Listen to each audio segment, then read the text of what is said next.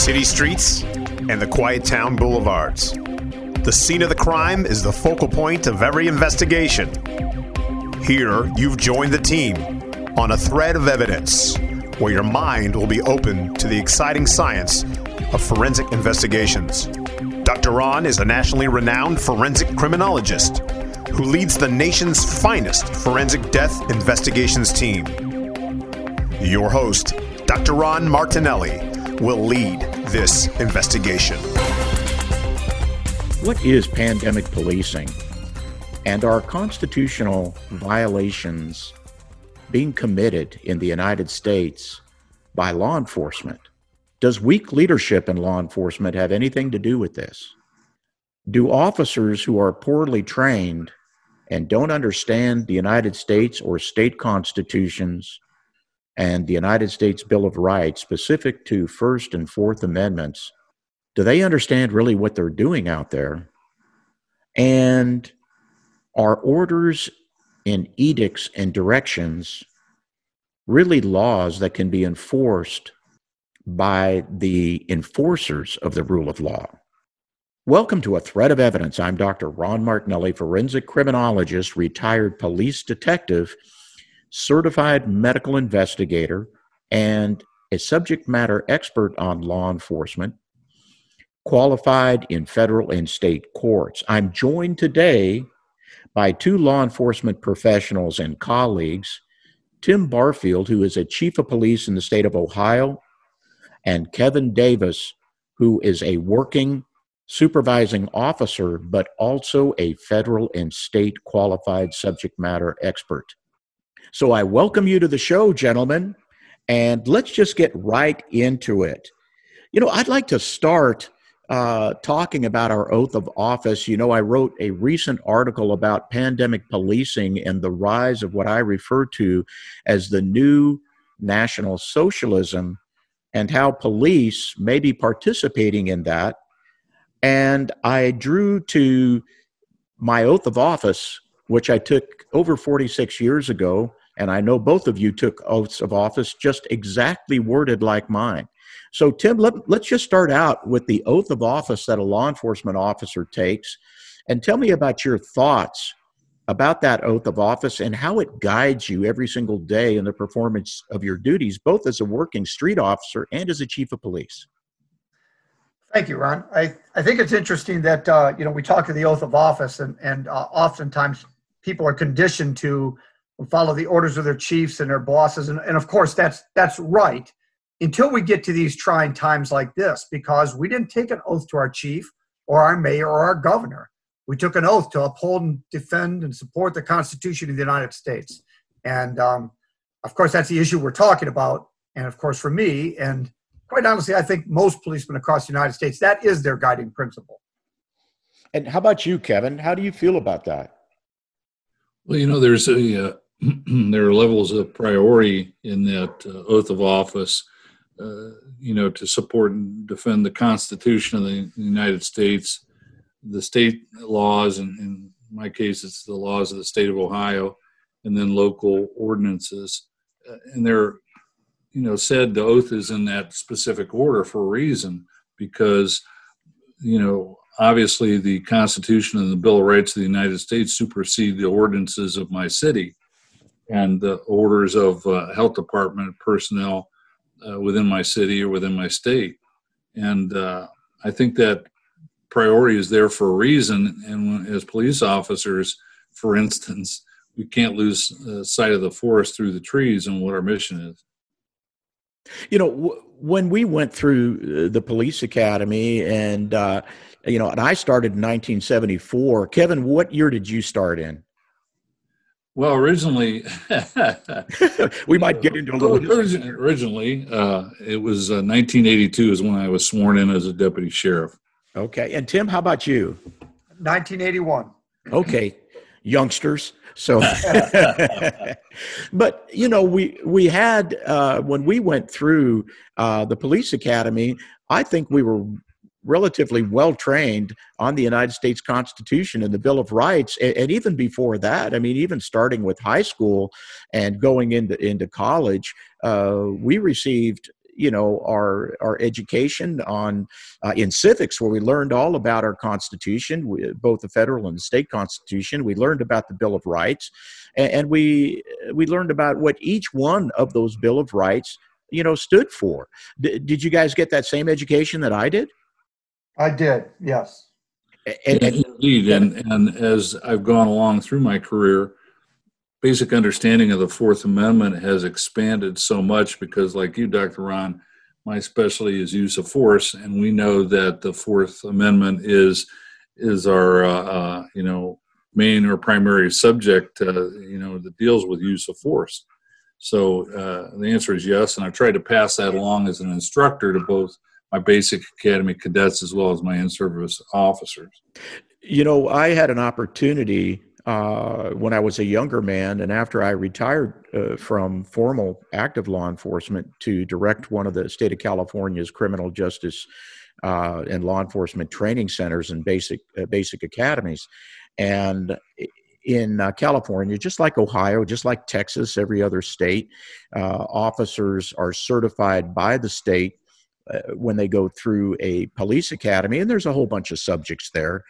And it's just like a college. It's actually a mini college. It lasts about, depending on the state, ours in California lasted 29 weeks. And there are subject matters in the state of California. We refer to them as learning domains. In the state of Texas, they're called modules. But the Fourth Amendment falls into a learning domain or a module referred to as laws of arrest and search and seizure. Before that, we get one on ethics, we get one on the criminal justice system and on law enforcement and how we're supposed to comport ourselves. But, Kevin, speaking specifically to what you're talking about on the Fourth Amendment, and we have our guiding principles as set down by case law by the United States Supreme Court in cases like Terry versus Ohio, 1968. You guys know that because you're from Ohio. And also, Kevin, we talk about Graham versus Connor. And essentially what the Supreme Court states and all the lower courts mimic in their consistent rulings is that we balance the government's need against the intrusion upon the individual. So anytime that there is a detention, anytime that there's an arrest, anytime that there's a use of force, we balance the governmental need. And for our civilian followers out there, it's comprised of a couple of components. Number one, how serious is this circumstance? And number two, is there any imminent jeopardy to other people? And we balance that against the intrusion upon the individual. What do I mean by that? I mean, what type of detention, what type of arrest, or what quanta of force we use against that individual. And there has to be a balance based on objective reasonableness. So let's just talk about these intrusions upon the Fourth Amendment rights. And Tim, I'd like to start with you. Are there any instances that are questionable about law enforcement actions that you're aware of in the state of Ohio that you can just discuss? We don't have to mention the agency or name names or anything, but just the circumstances I think are pretty important. Sure. Well, I mean, it has been going on. I want to really recognize the fact that so many policemen are actually doing a really good job. So I want to remember that. But I know of a local case here where a guy was on somebody else's property. That man was arrested because he was driving under the influence on his ATV, which was perfectly fine. But the other guy was arrested because he was on his guy's property in violation of the stay-at-home order. So, those kinds of things, just being at somebody else's property. I mean, you talk about simple, the right to assemble, or the right to freedom. Those kinds of issues are real concerns, and I just don't know that's where we want our police acting. I think we want to be more on the advisory portion of this. Yeah, Kevin, can you think of a recent case in Ohio or maybe even another state? And we can talk about several cases. Well, there seems to be all too frequent videos that go viral. That I can remember one where three Division of Natural Resources in Hawaii, three officers with that agency wrestled a young man, I think he was 18 years old, to the ground when he was sitting on a stone watching his dog and his brother swim. And there's a couple different things. First of all, the enforcement activity alone, we talk about social distancing. Well, how about these police officers' safety when they have to close distance and go hands-on with these people? For what? For sitting on a stone? Is that really where we're at in the United States? Absent a codified ordinance or state law, and certainly no federal law would, exists that would allow that. So what officers are doing is they're enforcing these edicts, these pronouncements, these executive orders, absent reasonable suspicion or probable cause. I'm glad you bring out that video in the state of Hawaii, because I saw that video. And I also went into the Facebook post of the wife of the guy that the officers took to the ground fairly harshly. And when I look at that video, as you did, there were all sorts of people on the beach. Looked like there was social distancing going on, but they're out in the clear air where there's a breeze, where there's sunlight, vitamin D. And I look at these things as a medical investigator. So I ran some statistics. I don't have them, in front of me right now, but a couple of them stood out to me. And that is, you have several million people. It's not a big state, but you have a couple of million people in the state of Hawaii. And they only had, at least as of this week, they only had less than 700 total reported cases of COVID-19. With deaths, I think the deaths were extremely low. I think there were under 20 deaths. And then when you looked at the age group of the deaths, there were people in their late 80s and 90s and people that had pre-existing other conditions on board. And for that, for less than 700 COVID reported cases and for less than 20 deaths, they shut down the entire state of Hawaii. And the state of Hawaii remains to be shut at this particular time.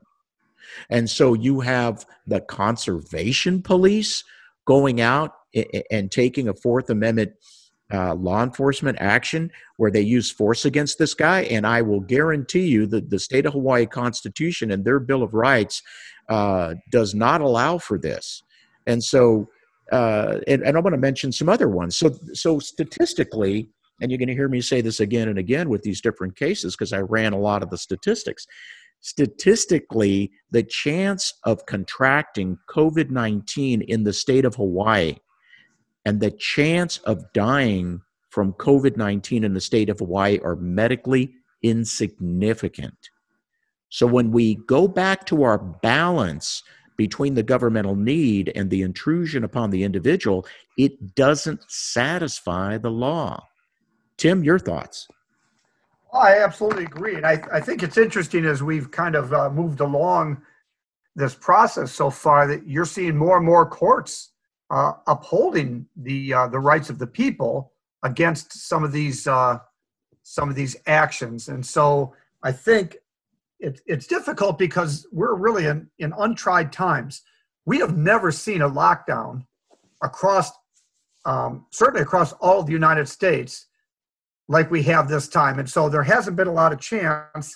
There are some cases and documentation on rulings on quarantines and isolation, but none as draconian as we seem to have found in locking up of people that are perfectly healthy.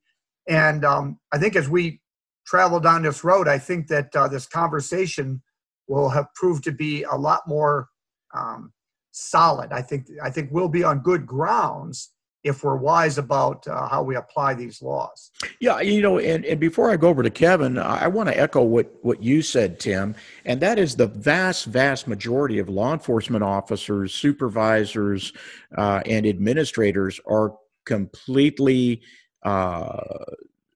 angry, surprised, and they find this type of activity that we're discussing abhorrent. They are, as you said, constitutional officers. They understand the United States Constitution and its Bill of Rights, and they want no part of this whatsoever. Kevin, how about some of your thoughts with regards to the level of intrusion versus the governmental need? Well, I think, we were facing a big unknown. You would like to think that a lot of these executives and a lot of these politicians were acting in the people's best interests. You'd like to think that, but as time goes on, I think we start to have legitimate questions about it. And in Ohio, for instance, I know some of the suits and some of these injunctions and, the legal actions to stop some of this stuff has been stymied because we have, the courts were literally shut down. In many areas, the docket is closed until June. That said, in Ohio, for instance, the Ohio House and Senate a bill has been introduced which would limit the governor and the health director's ability to do a lockdown or a stay-at-home order for 14 days. And then it would take a not bipartisan, but a group from both the Ohio House and Senate to come together to agree to extensions. You compare that with Illinois, where you just had the governor, through an executive order, extend his abilities and his powers for 150 days. And, it's just, look at Wisconsin, they just had a judge come in and say, no, this is excessive. And then, as you said, let's pay attention to the science, the facts, and the numbers, and let's not focus on the fear anymore. Yeah, no, that's exactly right. And, on both sides, this, like Tim said, this is going to be very interesting times moving forward. I saw that the governor in the state of Michigan, and she's had all sorts of issues, and she's had people literally protest and open carry at the state capitol. She was trying very hard to extend her power to make edicts and laws absent the legislature, and at the same time there was a recent state court ruling, or actually a federal court ruling, and I can't remember what state it was. It might even have been Wisconsin, where there was an appeal by a church to hold religious services, and the judge basically shut it down and called the pastors that filed the appeal selfish. So we have a lot to talk about. Let's do this. Let's take a break for a second and come back. You're listening to Dr. Ron Martinelli, forensic criminologist and law enforcement expert, with my two expert colleagues, Chief Tim Barfield and Kevin Davis, on A Thread of Evidence on America Out Loud.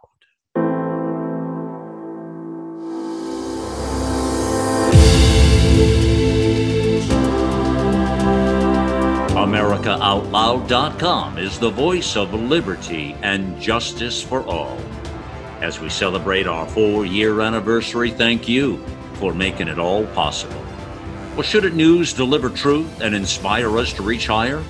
With blogs, podcast, video, and 24/7 talk radio on our free apps on Apple, Android, or Alexa. We are the vision of the Voices America Out Loud Talk Radio.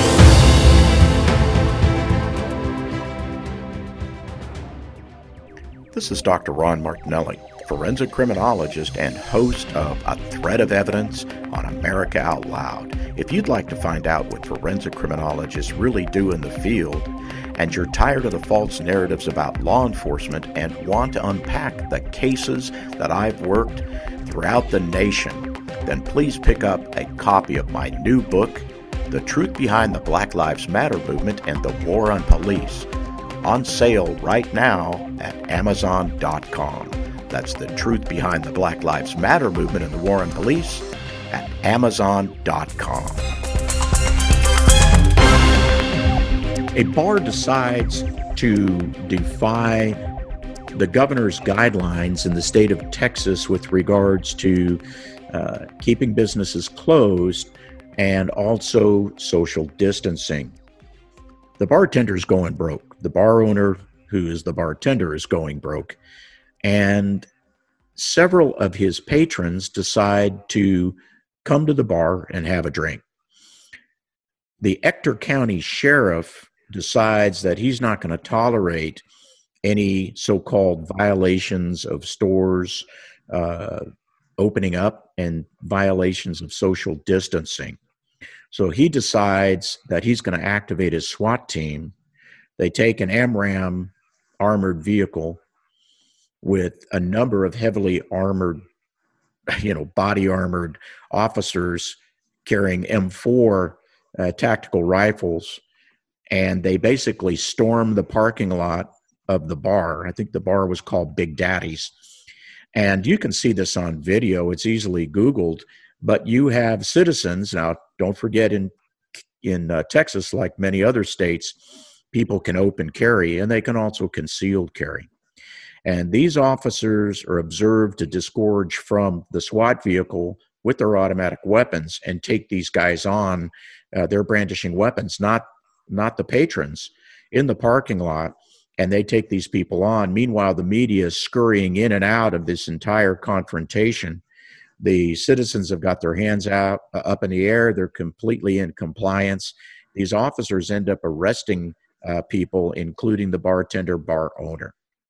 So I'd like to start with Kevin, because Kevin, you do what I do for a living as a police practices expert and also a use of force expert. I'd like to kind of start out and ask your opinion of that type of law enforcement action. Then I'm going to go over to Tim, and I'm going to fill everybody in on the statistics that I did up in Ector County, which is where Odessa is located.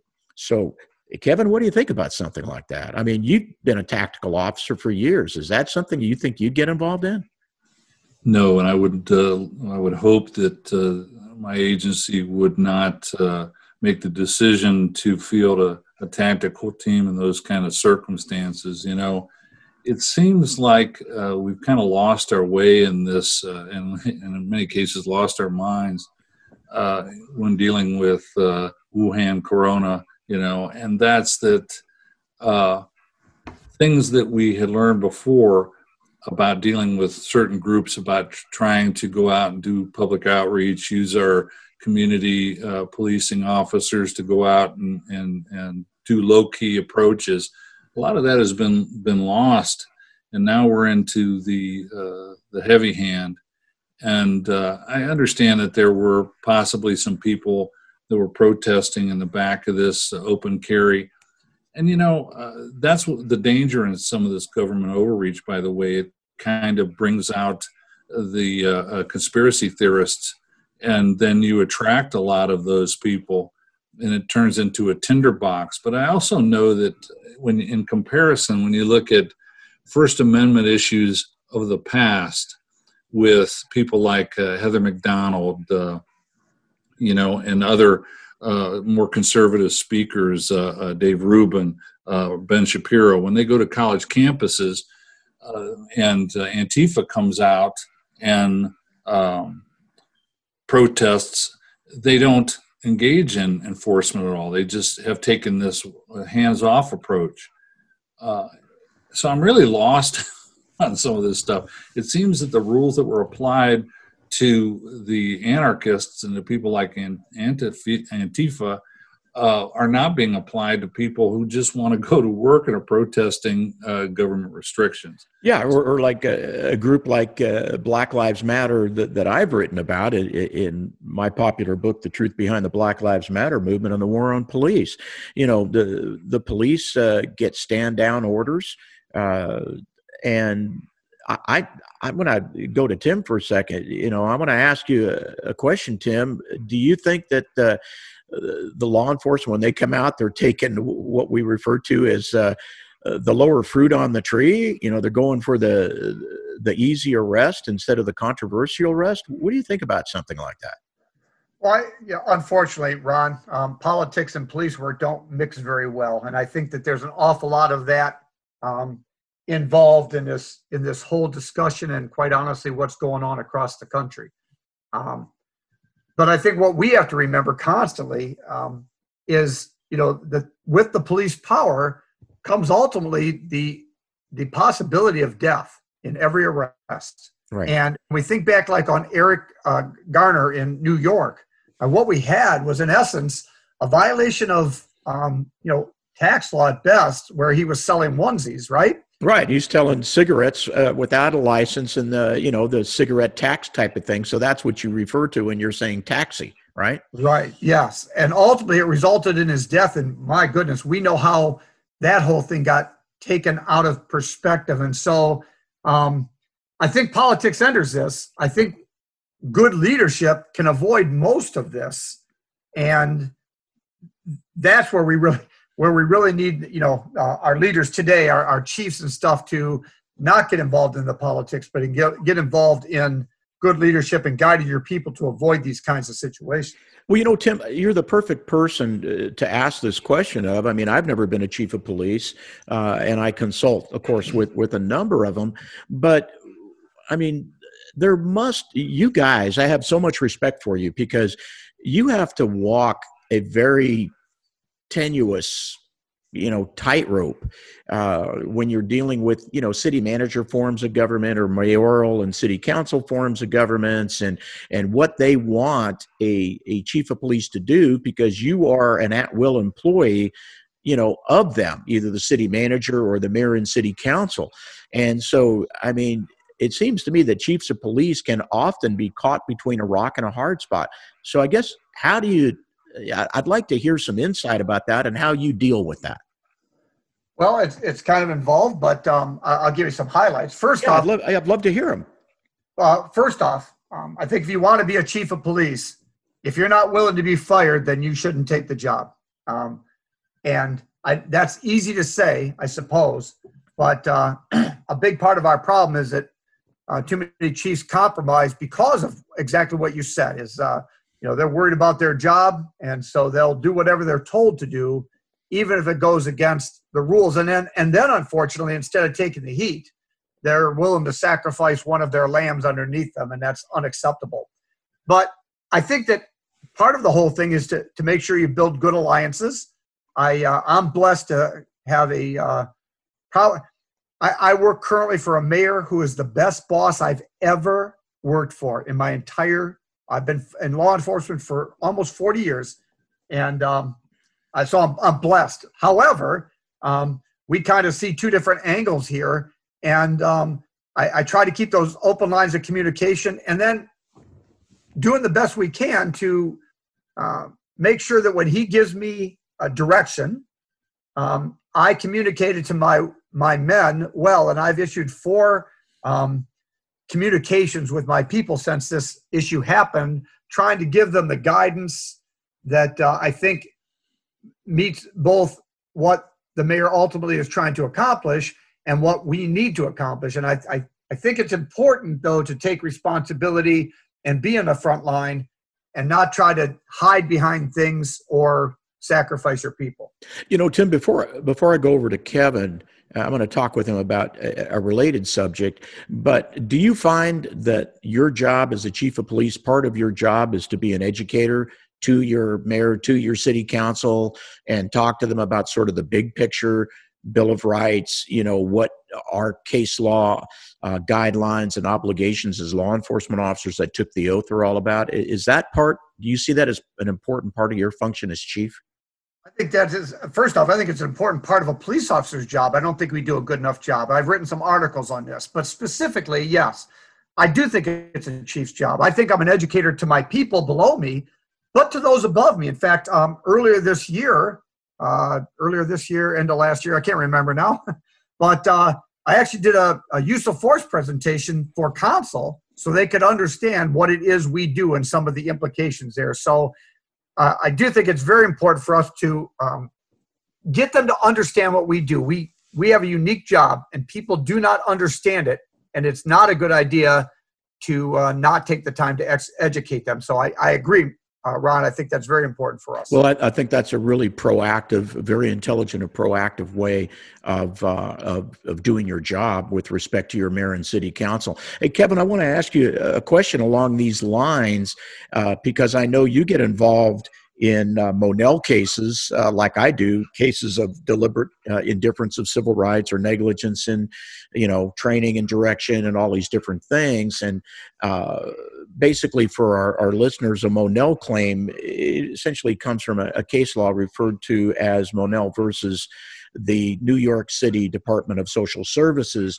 And it, even though it had absolutely nothing to do with law enforcement, it deals with municipalities and litigation on the federal side, and it can result in very large punitive damages if what the public finds, or meaning the trier of fact, a jury finds that a municipality was deliberately indifferent of people's civil rights. There's sort of a two-pronged test there. Number one, before you even do something, that it's a deprivation of civil rights, and then you go ahead and you do it.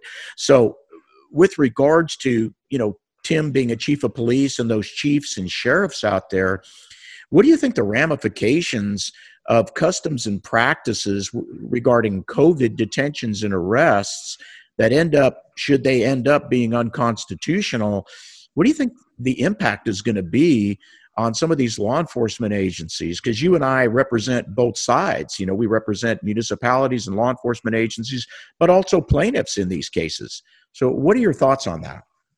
Well, I think when you have bad law or bad executive decisions at the top, I'm reminded of the governor of New Jersey, who, when he was formulating his restrictive policies and orders on, stay at home and essential businesses and on, said he did not consider the Bill of Rights. And that's a pretty scary admission from somebody that's the governor of a state. And you can't have, and let's be perfectly honest, the original thing of the stay-at-home orders, et cetera, was to not overload our medical industry, not overload our hospitals. And that hasn't happened. And since that hasn't happened, those rules and orders should be now releasing or easing. But you have, even the governor of Illinois said he's empowering the police officers. And this was not a legislative developed law, but on executive order only, that now Illinois officers can arrest as a misdemeanor. I forget what the fining schedule is. It might be like $2,500 fine for violating his orders. And, my concern, of course, is that when the three of us know that education about the Fourth Amendment and use of force law is, constantly lacking in law enforcement. And it's not where it should be. When we throw this on top of that, we open up a whole source of litigation where officers and agencies should know better, but they're acting beyond the boundaries of their authority. No, that's exactly right. And one of the things that people need to understand, and of course it's state dependent, but edicts and orders and directions and guidelines are not laws. Okay, laws have to be codified. They have to be legislated. There are a couple of exceptions, in the state of California, for instance, when I was doing my research, because the governor in the state of California just decided that he was going to extend the SIPs, or the shelter-in-place orders, and keep businesses and everything closed, I think another 30 days. So we're going well into the end of June, beginning of July. There's been some discussion of extending it all the way out to August. But those are not laws. And when I got into the government code, I found that the governor cannot do such a thing.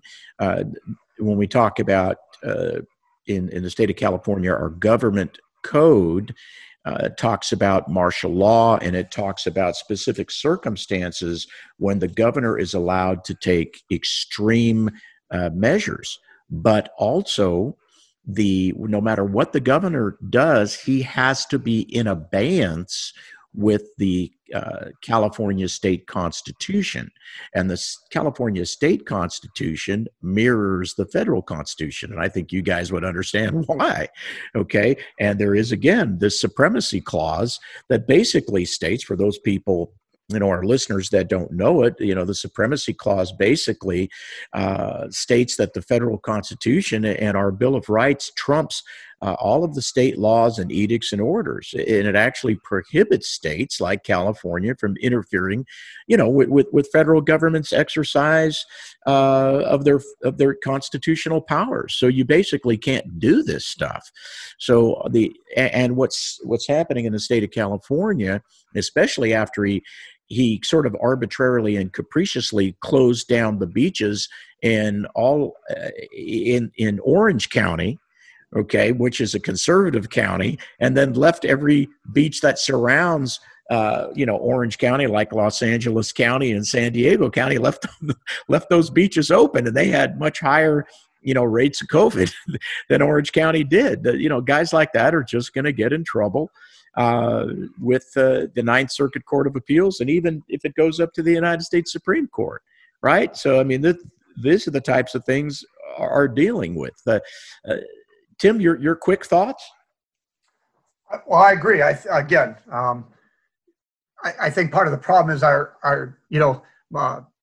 Kevin alluded to the New Jersey governor that did, he's an elected official, took an oath just like we did to support and defend, and doesn't even understand what the Constitution is. We're a country that really has kind of forgotten our founding fathers and our founding documents. Yeah, no, exactly right. So, guys, what I would like to do is get into a little bit of the medical and law enforcement side of the entire pandemic policing controversy. So you're listening to Dr. Ron Martinelli with my guests today, Chief Tim Barfield and Kevin Davis, on A Thread of Evidence on America Out Loud. We'll be right back.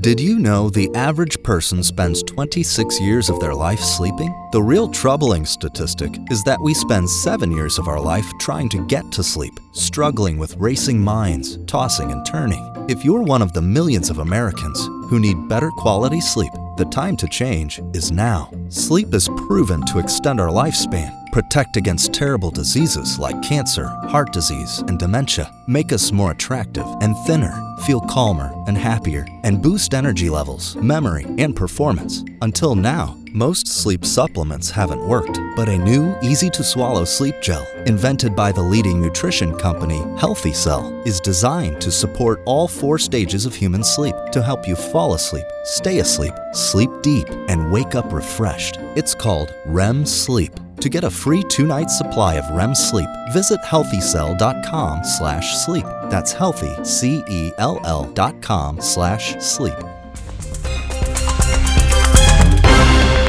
So recently, in the state of Texas, which really surprises me, some of these cases are actually coming from the state of Texas, a hair salon owner in Dallas County, which is where Dallas, Texas is, coincidentally, is arrested during an undercover sting operation and subsequently appears before the court in our Texas District Court in Dallas County before a judge by the name of Moye, who is a real, what I call criminal justice, social justice, a warrior, and a judicial advocate. And by the way, none of those descriptions, in my opinion, are positive things. But the woman comes in before the judge, and she explains why she decided to open her business. And that was basically because she was going broke. She was going to lose her business. She's paying rent. She had 19 different hairstylists working for her, all as subcontractors and their families, and everybody's going broke. And she says, look, I just can't take it anymore. I've got to feed my family, Your Honor, and I have an obligation, I feel, an ethical obligation to take care of the hairstylists that work for me, and they're losing everything, and they've got to pay mortgages and car payments, and they got to put food on the family for their kids.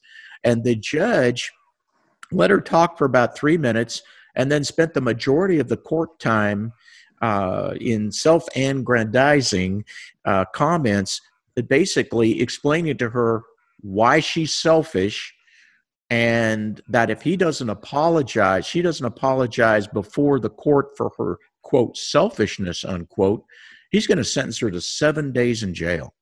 Well, the woman, God bless her, doesn't backpedal one bit. She says, I'm not going to apologize for trying to put food on my kid's table. And he summarily did sentence her right there to 7 days in jail, had the bailiff come forward, handcuff her, and just take her away. And she immediately went to the Dallas County Jail.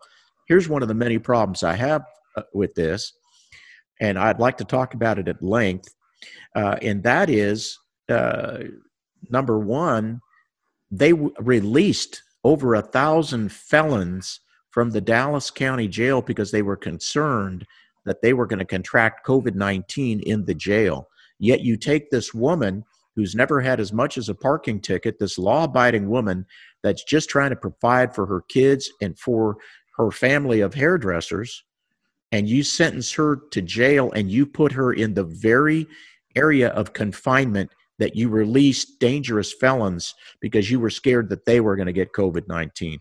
Guys, can you figure out the sense of that? Kevin, I'll start with you. Well, I was following that case. I was quite honestly kind of amazed at some of the responses from even law enforcement officers, and one specific retired law enforcement captain that I know, that he was, well, there's rules, and there's, she didn't abide it, and she was flagrant in her disregard for other people's safety. And what we have is this whole moral shaming thing that comes into it, like the judge in that case, about how selfish she was. We're not talking about people that are engaging in heretofore criminal behavior. We're talking about people who have been deemed to be violators of this new social contract we have, or these government edicts. And on the one hand, like you said, Ron, we have these groups that are suing to have inmates released from jails and prisons. And then we have this. And while at the same time, there's video of Los Angeles County inmates in their county jail intentionally trying to get infected with COVID so they can be released. I saw that very video that you're referring to. These are the types of people that, and we're surprised. What was it? Santa Clara, California has a 50% increase in armed robberies since mandatory mask wear has been actually Santa Ana, California, down in, yeah, but it doesn't matter, because everybody's wearing masks. So your Terry stops are going out the window because everybody, including yourself, is wearing a mask now. Yeah. Tim, what do you think about this whole thing? I like the term that Kevin uses, this social moral shaming. Yeah, well, it's a scary time, and I'm not into the conspiracy stuff, but the ability to morally shame people like this, the debates on Facebook and social media are insane. The anger that people have about this. We have gotten to a crazy place, and to have a judge do that in court. I mean, it's bad enough we do it in society, but to have a judge do that, it seems to be on the end of inappropriate behavior by him. Well, it's interesting, and I'll call out the hypocrisy, and I will, for full disclosure, I will say that I haven't checked this story, but it was recently posted on social media right after this Judge Moye took this action, that perhaps Judge Moye had gotten into trouble himself in the courtroom, confronting and fighting, literally physically fighting with another judge, going into another judge's chambers and physically fighting him. And so where is the moral outrage about that? And where, if true, and I'm saying I don't know if it's true, but if true, where is the judge's sense of shame and apology to the public of violating his oath of office and and ruining the decorum of the courtroom. I say I just can't abide by this. But what I'd like to piggyback on is to something that Kevin said. And so I posted this story about this poor woman, and I got some immediate pushback from whether he's current law enforcement command staff or whatever, but he purports to be an expert, a court expert like what Kevin and I do, and he pushes back heavily on me and criticizes me and says, well, I'm going to take your comments and I'm going to burn you all over the state of Texas, and I hope no agencies ever allow you to be an expert for them. Well, so what do you think? 2 days later, the Texas State Supreme Court makes a ruling that this was what Judge Moye did was completely inappropriate and immediately released this woman from jail. So I posted that right back onto social media, and I heard nothing but crickets from the so-called police expert from Texas. I mean, I can't believe the type of social shaming that we're seeing on people like ourselves that are trying to educate our law enforcement colleagues. And I must say that was of all the comments that I personally received, I mean, that was like maybe in the 1%, as opposed to 99% of people like all three of us that are saying, this is crazy and common sense has to prevail. Kevin, what do you think? No, I would definitely agree with that. In that captain that I talked about earlier, I followed that thread up with as the situation developed in Texas. And as the governor called, first it was the attorney general, then the governor, and then finally she was released. I posted all that on the thread, and people think that, and this is amazing to me, the people that in the past were always so adamant about our rights and our First Amendment rights and everything, think it's okay now to deny people the right to worship. The people that were so much about police brutality in the past and these mostly specious, thoughts and comments about police use of force, ignorant comments, to be perfectly honest, now they're calling for more people to be arrested. And for what? For violating this, once again, this social, I don't know what you'd call these things, social contract is how my lieutenant referred to it. He said, wearing a mask is now a social contract. I was talking to my wife earlier, and I said, I've worn body armor for, 38 years now, concealable body armor to protect myself from, bullets and knife attacks. And I'm not going to be shamed by somebody that wants me to put a pot holder on my face. No, that's exactly right. And so my article is referred to, and I hope people get on the America Out Loud platform, open 24/7, and get on the network and read my recent column entitled "Pandemic Policing: The Rise of a New National Socialism." And so I think a lot of people that have not learned their history well forget that prior to World War II, and of course through World War II, we had the rise of groups that were fascist groups and National Socialist groups. And as a matter of fact, in German, the acronym Nazi, N-A-Z-I, in German refers to the National Socialist Workers' Party.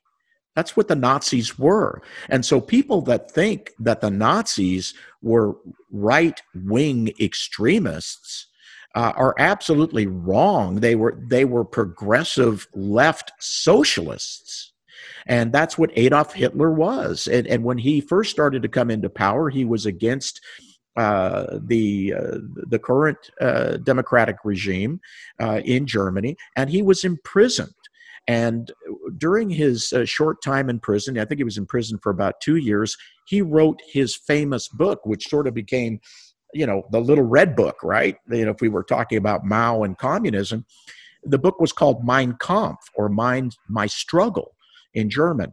And what Hitler said essentially in Mein Kampf was, we take away the rights and the liberties a little bit at a time, just a little bit at a time.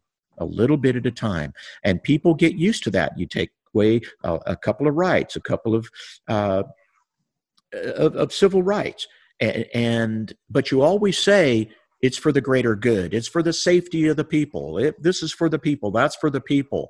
So there is a governmental need to remove your rights, and that's the little bit of intrusion. And he says if you just take it bite by bite by bite, people won't really notice it until we've removed all of their rights.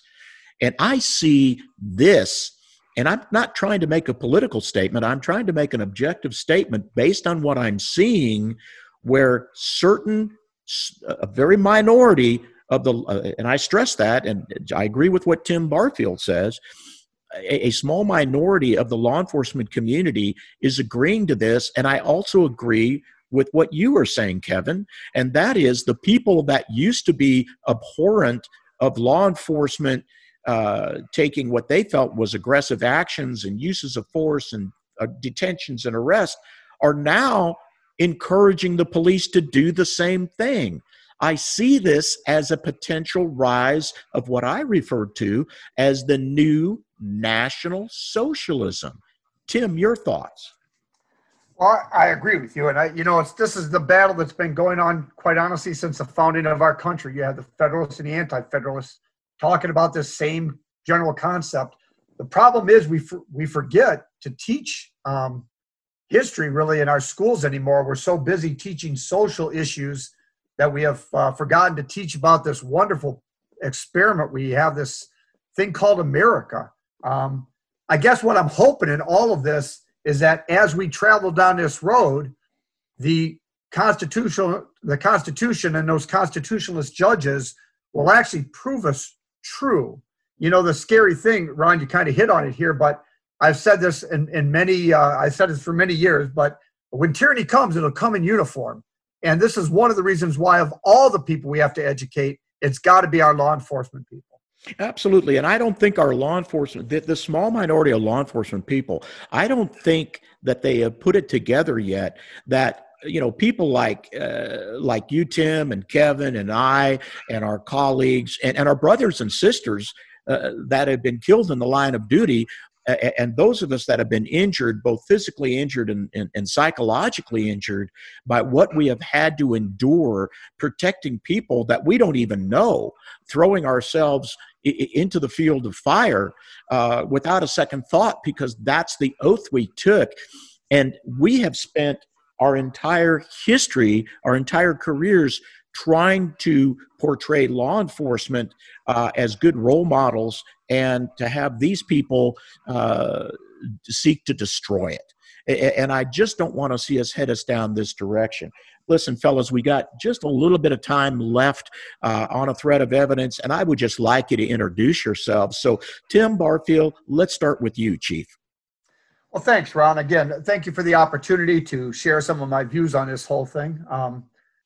I've been a policeman since 1981. I worked a couple of small places until I ended up in Cleveland, Ohio, in not for the city of Cleveland, but in the inner ring suburbs there, where I had the opportunity to do a lot of very good policing with a lot of really good people. And at the end of my time there, I had the opportunity to become a chief of police, and I took that, and it's a real honor to serve among people and to have the opportunity to share these important issues that we talk about here, to share with them, and to hopefully raise that next generation of constitutionalist police officers. Thanks so much. And I want Kevin Davis to spend a few moments in talking about himself. Kevin and I are colleagues. We work the use of force cases. Kevin is also an extremely popular author. One of his books is a go-to resource in my own library. So Kevin, a few words about yourself. Well, thanks, Ron. We can talk about my favorite subject. Yeah. I started in law enforcement in 1982, spent 8 years as a deputy sheriff, where I worked corrections, detective bureau warrants, and patrol. I then left the county sheriff's in 1980, and I worked for my current agency, which is a large urban agency, for going on 31 years. For about 27 years, I was actively instructing in the training bureau where my specialty was use of force. And for the last about 3 years now, I've been working in the body-worn camera unit. I have authored 2 books, as you've been kind enough to mention. First one was Use of Force Investigations, a manual for law enforcement. The second one was The Citizen's Guide to Armed Defense. Both those are available at Amazon.com or wherever fine books are sold. In closing, gentlemen, I really want to thank you so much for taking this time to be on A Thread of Evidence.